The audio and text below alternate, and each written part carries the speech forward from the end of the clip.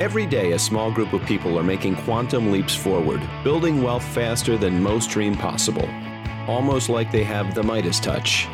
On Breakaway Wealth, we'll unlock the secrets to breaking out of the herd, thinking big and building wealth on our own terms. And now let's join our host, the creator of Create Tailwind and your abundance advocate, Jim Oliver. Welcome back, Breakaway Wealth. I'm your host, Jim Oliver, and with me today, my co-host, Nick Casco. Nick, welcome. Hey, thanks for having me again. It's a pleasure. Absolutely. Hey, Nick, I'm going to dive right in because we got a lot of material to cover here. So, audience, if you want to grab some popcorn, grab some coffee, depending on what time of day that you're listening to this or watching this, buckle up because we've got a lot of information to go through. So, Nick, we're talking about Chapter 4. And Chapter 4, I love the title, Becoming Your Own Banker, right? Yeah, that's right. Chapter 4 of The Case for IBC, Nelson's last published work that you can find at infinitebanking.org. Yeah, exactly. So let's just dig in here, Nick. Now, this chapter is not a replacement for Becoming Your Own Banker, Nelson's book. That is the best book on learning how to do IBC and becoming your own banker. And just like in that book, Nick, they don't change the interest rates and things like that. Interest rates change all the time. There's no reason to tinker with them because they're always out of date. Okay. But right. The other thing is that when we think about money is a commodity, right? When we're talking about building wealth, et cetera, it's not all about money. And we're not talking about banking like a commercial bank. We're talking about how to bring the banking to the you and me level. Yeah, that's how I always like Nelson would say it. It should be at the you and me level and not this centralized system that we really can't be a player of or right. a meaningful player in. Because remember, I'm sorry, go ahead. No, we're just on the wrong side of that centralized system is what Nelson was really trying to explain to us. Yeah, because when you bring the banking to the you and me level, it's very much in contrast to central banking, right? Which, Nelson points out has caused so much conflict and misery in the world. So let's talk about money flowing though. And, we use this every day, but someone once made the comment, if some authoritative power distributed all the money in the world among all the people in the world, within 10 years' time, 97% of all the money would be under the control of 3% of the people. Now, why does that happen, Nick? Because they understand how to get money to flow to them instead of away from them. That's right. And they don't understand banking, right? And we're going to talk about that in a minute, but let's talk about that. Money must flow, otherwise it's worthless. And motion is a law of God. If blood doesn't flow in and out through our bodies, not in and out, I'm sorry, if it doesn't flow through our bodies, we die. If air doesn't flow in and out of our bodies, we die. If water doesn't flow, it becomes stagnant, it's dead. If money doesn't flow, it dies. Having your money sit in an account for years and years and years, it's dying. Right? Right. It's like, I remember you explaining one time early on in our conversations, the concept of money follows the sun. Banks understand this so well. It's not just happening in our local level, but overnight lending. People hear that term, overnight lending rates. Well, that's the banks lending to each other so they can maintain their ratios. And when a bank closes in New York, they're lending to a bank in Chicago and so forth, all the way around the world. Because letting it sit there overnight is not an option because it's dying and banks do not let their money die, right? Yeah. You think about this, Jim, we have a lot of business owners and all these business owners own assets, right? Yep. And a lot of times that business is only open, say, from 8 to 5, but you talk to the really good guys that have figured out how to keep those assets producing revenue 24/7, and Absolutely. So that's what the banks have essentially done in that equation. Absolutely. I mean, banks want to, banks want to keep their money moving, just like we all should want to keep our money moving, right? Yeah. All right. So let's look at a couple other things here real quick, Nick. So he talks about the banking being like water. There's only one pool of water in the world, and it flows around the world and through us and back into the ocean and around the world, and it's constantly in motion. And the banking system, just like you said, is the same exact thing, is it's constantly in motion. So when we look at, Nelson's background being in forestry and also let's back up. First of all, Nelson's a Christian, right? And so this is all seen through that lens. And, right. All of this motion and everything that's about infinite banking is biblical. You could go right to the Bible. It'll tell you this is how you're supposed to use your money. And also be an Austrian leaning, or Austrian in his economic view, right? But he thinks long-term, he thinks free market, he thinks control, self-responsibility, everything else. So as Nelson kind of went through his life and got involved in different things, he, started to see some things, and his fundamental insight was that we could secede from that central banking system. Right. But Nelson always likes to start with the problem. Well, what's the problem? I just kind of look at it from that 10,000 foot view, which Nelson would have enjoyed from the airplane he was flying, that we're basically just giving up control of our money to other people all the time. And Jim, we've said this time and time again on here, that you're going to see 5,000 to 10,000 ads a day, and right. They all have one thing in common, and that's to get money to flow away from you and to be in the control of other people's hands. And the financial system, whether it's the green line or the whale or, what name the bank, they're playing that game of getting control of your money so well, you don't even realize there's a game being played. And that's the peril, is that we don't see it. And, we use this iceberg analogy in our presentation, and it's a little overused and whatnot, but it's just metaphorical to how big of the system is, and then how little we're shown. Nick, it's kind of like the FedEx logo. We used to use that, and maybe, that is a great example, and we got it from Nelson. So we didn't sure. think this up on our own. But when you look at the FedEx logo, most people don't see the arrow. But if you look for the arrow and somebody points it out to you, you see the arrow, and then you never see a FedEx truck the same way again. And it's right in front of you the whole time, driving up and down your street. I think it stops at our house every single day. And so, the logo, if you don't look for the arrow, nobody points it out to you, you don't see it. And it's the same way with this. And so one of the things that we have to accept now, Nelson, he explains in this chapter that he was in real estate. He was having success until some interest rate changes and interest rates turned. Now we're in super low interest rate environment right now, but it will turn. And when it turns, you got to be ready. Right. Yeah. But one of the things that he says, Nick, is he says your need for finance during your lifetime is greater than your need for death benefit. Because when most people think about buying life insurance, they focus on death benefit. But we are focusing on financing and capitalization. Make sense? Yeah. So you just touched on something, this need for finance. And I think that what that brings to the question is, people don't realize this one simple fact. And I always try to just boil this down if I'm having a short conversation with someone about what we do. And that is, we're just trying to solve that one little problem. And that is that we finance everything we buy. And, right. The reality of it is we're either paying interest, and everyone sees that real simply. You see that amount of interest. And so many people have said, oh, well, you know what? I don't want to pay interest to someone else. So guess what? I'll pay cash.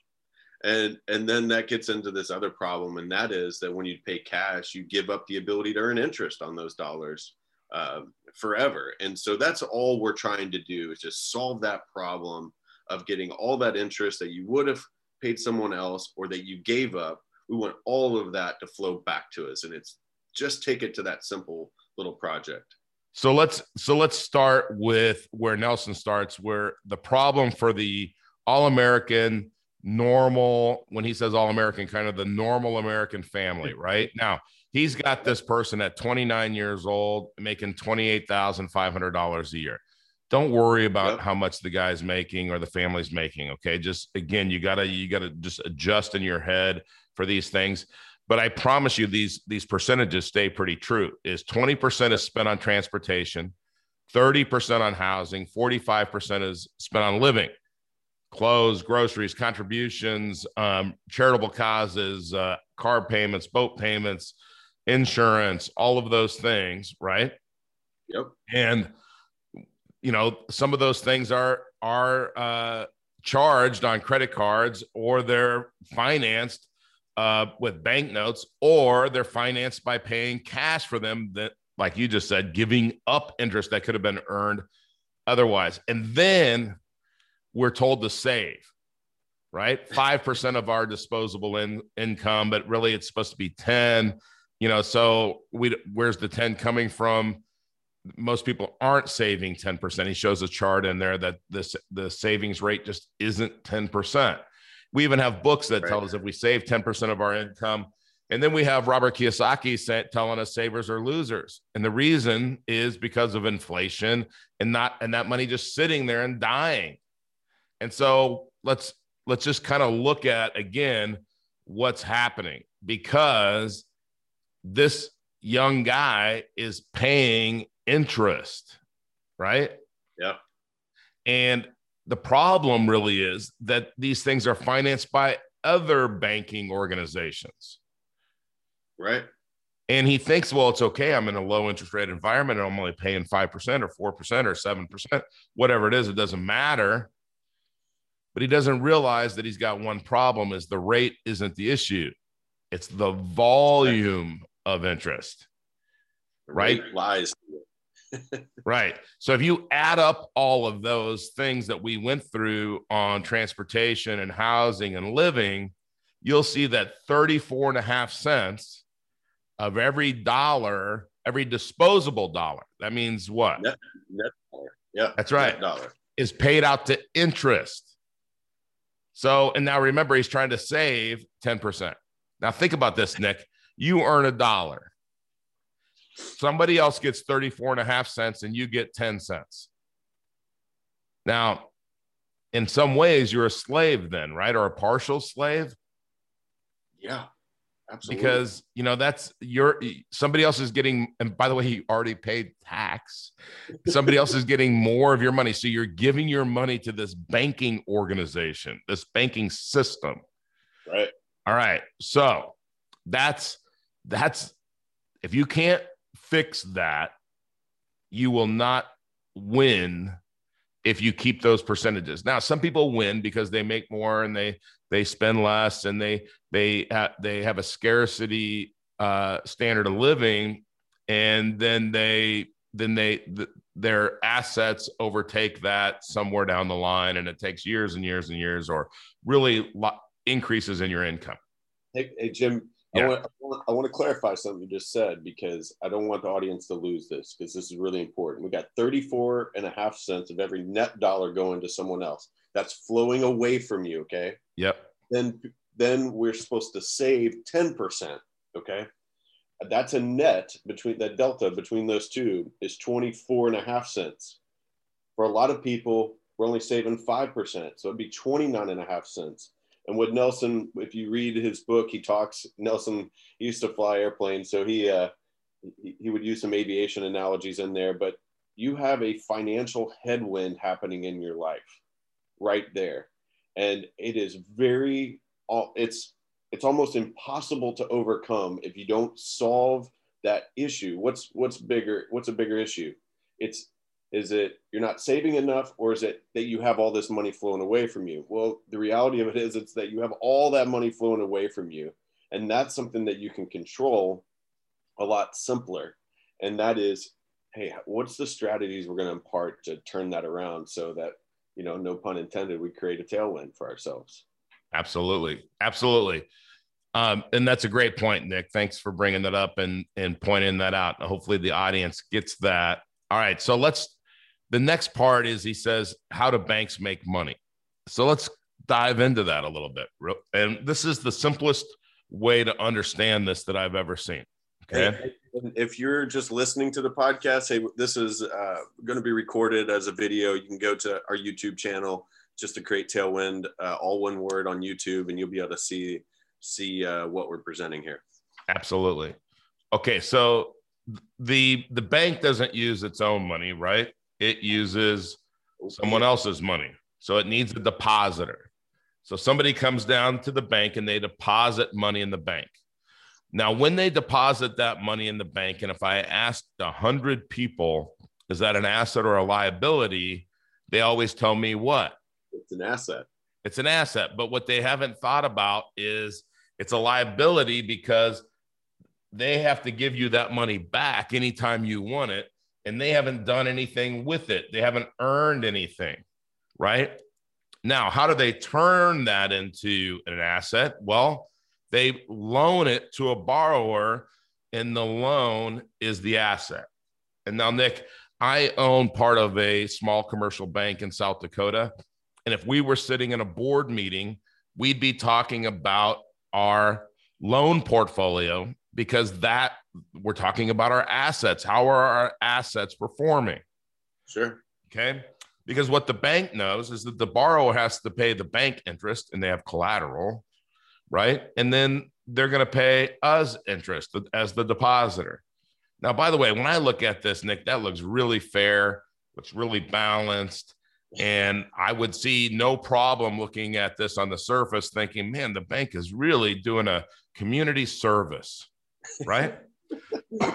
No. Except for a little problem we talked about a couple episodes, is that that's not your money anymore. That's right.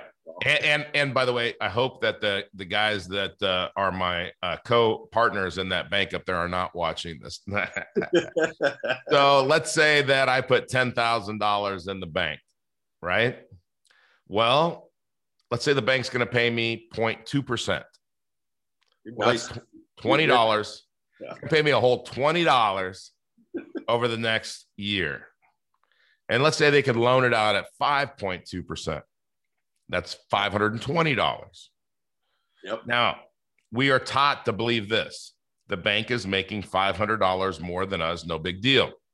That's thinking like a consumer, because that's not how a business works.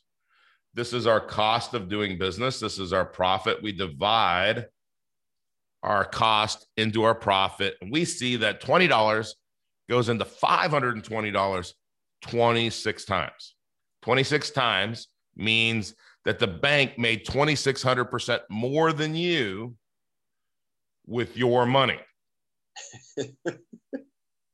Seem fair? Seem right? Seem like something you should be doing instead of them? Okay, hold on. So now we have to understand what's happening. And what Shakespeare said is, if you understand the players in the play, you'll know what's going on. Okay. Now, I never understood Shakespeare, Nick, but I do understand this. I have a depositor. That's number one. I have the owner of the bank, not the vice president of the bank, not your buddy that's the president of the bank. Everybody's the president anyway.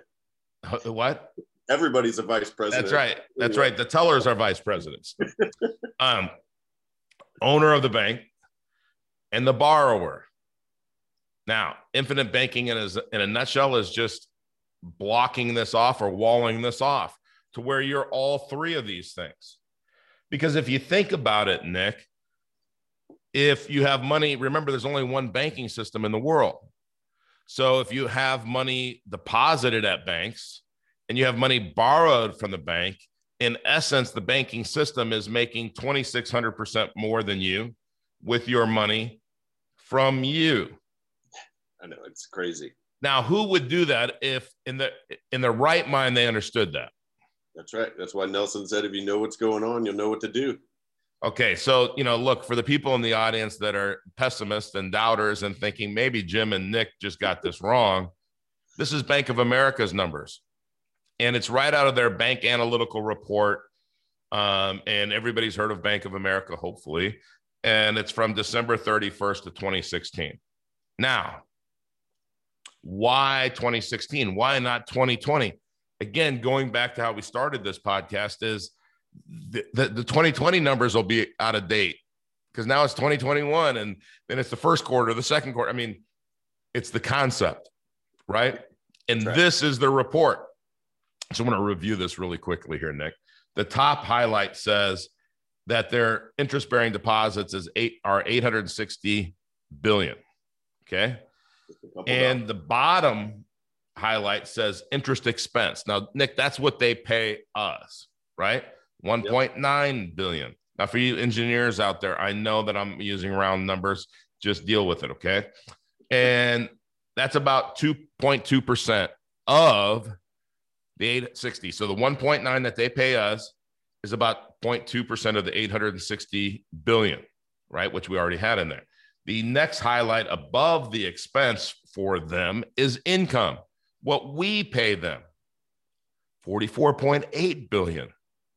Well, that's 5.2% of the 860. We already know that's a 26-to-1 ratio. Nick, 26-to-1. Is that crazy? It is crazy. It's, and I want you, those of you that have checked this out online there, when Jim put that picture up of the three players in the play, there's a lot of noise out there about infinite banking, about how to do this, what it looks like. And I just want you to realize that that picture is really an example of signal amongst all the noise. It is that simple. We don't have to overcomplicate it. It's as simple as being the depositor, the owner, and the borrower of the bank. And if that gets confusing, if we get mired and we're confused by the quote unquote the solution, then we have to go back to the problem and understand the problem that is going on. And that is that we're giving up control of our money to other people, and they're winning ultimately. Absolutely. Okay, so Nick, we could try to start our own bank, like this commercial bank. We'd need about, probably more than what Nelson states in the book, 20 million. And we got to put that money in. That's called our capital, right? And then we got to get a charter, and then we got to get depositors. We got to do advertising. We got to do all of this stuff. And it's going to take years and years and years. And if we could go buy a bank, good luck with that, by the way. But then you could start right away and you've got everything, and it would cost a lot of money because banks are really valuable. But how about starting your own bank in a better way? Now, again, when we're talking about a bank, remember, think of it like a food bank where we're storing up money to be used. It's not, you don't have to think of it like a commercial bank. But if we think about it, banking is all about accumulating money and making loans to people who will pay them back. So who's the ideal customer for this system? We are, because we're going to pay it back, right? Our need for finance. Remember, we're solving the problem of finance. And I know we've mentioned this in the prior episodes, but this is you just reminded me, banking is infinite banking is not about a product. It's about a process. It's just the process of banking. We're going to build this little warehouse of wealth, hat tip to Nelson's other book that you can get at infinitebanking.org, but it's just a process that we're going to do. Exactly. And here's what happens is when we pay ourselves back, we have that money to use again and again and again and again, and we create velocity, right? Now, that's powerful. So that if you think about, he talks about the cogeneration power in banking. What did you take from that, Nick? Cogeneration is that, hey, this is a really profitable little business. It's like, hey, if you bought a McDonald's and we got that thing turning out at 15, 20% profit, well, would I want to go do a different business that maybe have a lower profit margin, or would I want to build another McDonald's, have another one? And that's what you see. You know, Bank of America's got, you know, probably thousands of branches. That's not by chance. McDonald's, I've yet to talk to a McDonald's owner that didn't seem to own at least a dozen of them. Right. You know? Exactly. Why wouldn't you? That's right. And by the way, people that do infinite banking and do it at a high level, they own multiple policies, right? Yeah, that's right. I mean, Nelson had 49 policies at one point. Yeah. He gave some away. Okay, so let's get to IBC and the basics, just in trying to be respectful of everybody's time and try to keep this moving. All right. So banking, the business of a bank, originally was restricted to money changing, and now is devoted to taking money on deposit and then loaning money and credit in any other associated form, generally dealing with in money or credit. I really kind of butchered that, didn't I? But it's in the book. It's a much clearer. So we have to understand we finance every single thing that we buy. Like Nick said earlier, we either pay interest or we give up interest we could have earned somewhere else. And we've talked about in this series economic value added, right? Our money has a cost.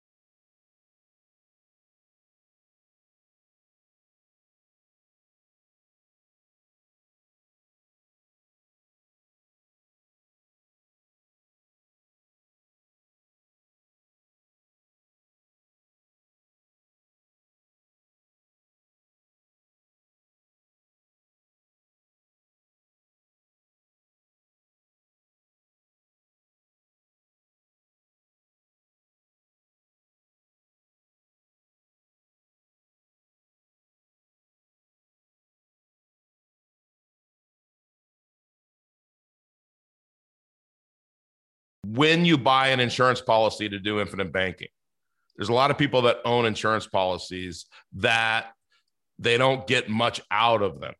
Let's say they're with the quiet company that wants you to leave your money in there and not use it. And it's all about how well they're going to do for you, right? And they'll talk about dividends, right? Right. How well your money's sitting in there for them long-term is going to work.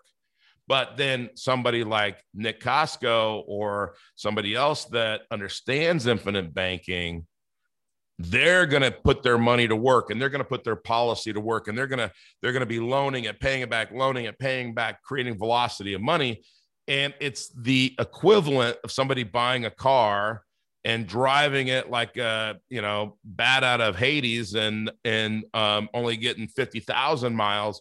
Or somebody buying a car and getting 200,000-300,000, maybe 1 million miles out of, right? I mean, they always have that Mercedes that it's got 1 million miles on it. I'm thinking, who wants to drive a car that's got 1 million miles on it? But I want to drive an insurance contract that's got 1 million miles on it. I can tell you that much for sure. Now, the engineers, okay, in these insurance contracts, they design these insurance contracts, and then the legal people come in, right? Here's the really important thing to understand. You're the owner of the contract, not the company. When you buy a car, Ford doesn't own it anymore, or Mercedes or BMW, whatever. You own it. So now what happens to it and how it performs is up to you. That's right. And it kind of reminds me, hey, that bank, they don't want just a little deposit, right? They want all of your money to flow through it, right? Because the more that happens, the more money that comes into it, just like Bank of America had $8 billion or 860 billion of deposits. The system doesn't work as well if they only had 50 billion of deposits, right? So the more of our money that we flow through it, the more loans we deploy, and the more that we are an honest banker, as Nelson belabored, and we pay back those loans, the more that system works. You mentioned velocity. That's what's going on. That is money coming in, money going out, money coming in, money going out.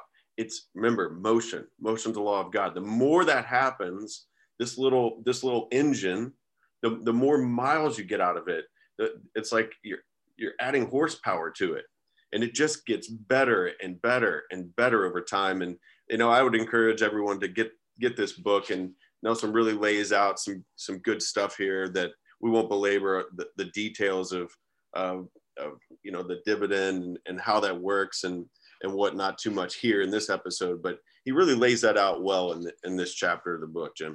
Yeah, I really want everybody to read in this chapter the problem and solution, a simple example. Okay, and again, Nick, we're not going to go through all of that right now because, but I want you to read that like 2 or 3 times until it makes absolute clarity, makes absolute sense in your mind, and then okay, so then what Nelson gets into, Nick, is how you just said the policy gets better and better and better. And he shows an example. Okay. Now this is really important because he shows an example from a policy that he took out in 1959 that was sold to him by his brother, okay, who later died at 52 years old of a heart attack, right? And Nelson had a heart attack, and thank God he lived. But Nelson paid into that policy $388. And he shows in his, I can't remember the date of the check, but it was $5,700 or something like that. This was later in his lifetime. I think it was the last time we had him live, Nick, which was in Louisville, right? Yes. But it was something like $388. And then he has like, over $5,000, right? Which he has this example in the book. Right. And then this is the really important part here. How much does he wish the premium was? Okay, now think about this. This is a simple question. Is if $388 turns into over $5,000, right? So you write me a check, Nick, for $388. I turn around and write you one for $5,000. First of all, how many times today do you want to do that? As many times as you'll let me. That's right. And then second, how big do you want that first check to be? As big as possible. And that's why Nelson would tell the story. He goes, when I graduate and I run into my brother, I'm gonna get on him for not selling me more of this. That's right. I love that story too. Okay, so now, and Nelson talks in here how he really didn't use this policy as efficiently as he could have with the dividend options and everything else. Okay. But now then he gives an example of how you can make other investments with IBC. Okay, now this is really where our passion comes in, Nick, is the rest of it is laying the groundwork, but you can make other investments like real estate. And he gives us some examples of a real estate deal that he did and, that he bought for $38 per acre and he sold for $500 an acre. What's my rate of return on that, Nick? And how much money did Nelson Nash have in that deal? Nelson had no money in the deal, which means his rate of return was infinite. Why did he call it the infinite banking accounts? Oh, that's why. And okay, so right. What and there's infinite amount of uses for it. Like everyone wants a cookie cutter. Hey, this is the program I'm going to buy. Well, we're not the firm to work with then. If that's what you want, this is. Nelson said in the book, he gives a hat tip, I think, to Einstein, is imagination is more important than knowledge, something like that. Absolutely. But your imagination. Yeah. I mean, Nick, here's the thing is as we do this, what happens to us financially? we flourish. We become totally self-sufficient, right? We become financially independent and free. And, one of the things that, you brought up his brother. And one of the things I love is why didn't his brother sell him more premium? Yeah, I don't know. Well, the answer is why didn't his brother tell him how to do this? He was in the insurance business. Nelson wasn't at the time. Yeah, that's a good point. Because most this isn't about the insurance, right? This is about the process of banking. And there's so many people out there that are just selling insurance and they focus on these illustrations and whatnot. Jim, we're in this little season right now. It seems like we have people coming to us and they have these other policies and they're like, this thing doesn't look like it's going to work like what you guys are talking about. And it's because people just bought an illustration. They're buying somebody else's program instead of a program that works for them. And we're happy to serve them and help them fine tune their system and whatnot. But it is so important to understand the process. That's right. And here's the bottom line. State Farm didn't teach his brother about this. That's why he didn't know. I mean, that's why he didn't do it, is because he didn't know. Yeah. Okay. So then what about inflation? I mean, I'm not going to spend a lot of time on that, because here's the thing, Nick, is that Nelson's death benefit kept up with inflation and exceeded inflation. And inflation is such a crazy number. But the other thing that we're going to do is we're going to buy assets, and we're going to buy businesses that keep up with inflation. We're going to do that with our banking system. Okay. Assets, instruments die during inflation. Assets thrive during inflation. It's the new money rules, as Nick or Kiyosaki would say, and Nick would say too. And all right, so let's get to the 5 simple rules, and we'll wrap this thing up, because this is turning into a longer episode. And if you're still listening, we really appreciate it. So here's 5 simple rules, and we're not going to go into them. We're just going to say them. I'll go with the first one, Nick, and then we'll just rotate. Think long range. Be generous in capitalizing your system. We just talked about that. Don't steal from your system. That's always a good advice. And Nelson, I can just hear him saying this one. Don't do business with banks.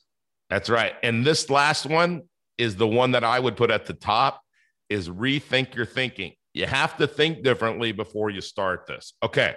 So we just gave you a lot of information. If this is the first time that you've ever heard any of this information, then congratulations. And the way that you would proceed to find out more is go to createtailwind.com, right? And just look, our system is we just educate people on this. There's lots of information on there. Go to our YouTube channel, Create Tailwind. No, that's not createtailwind.com. That's just Create Tailwind.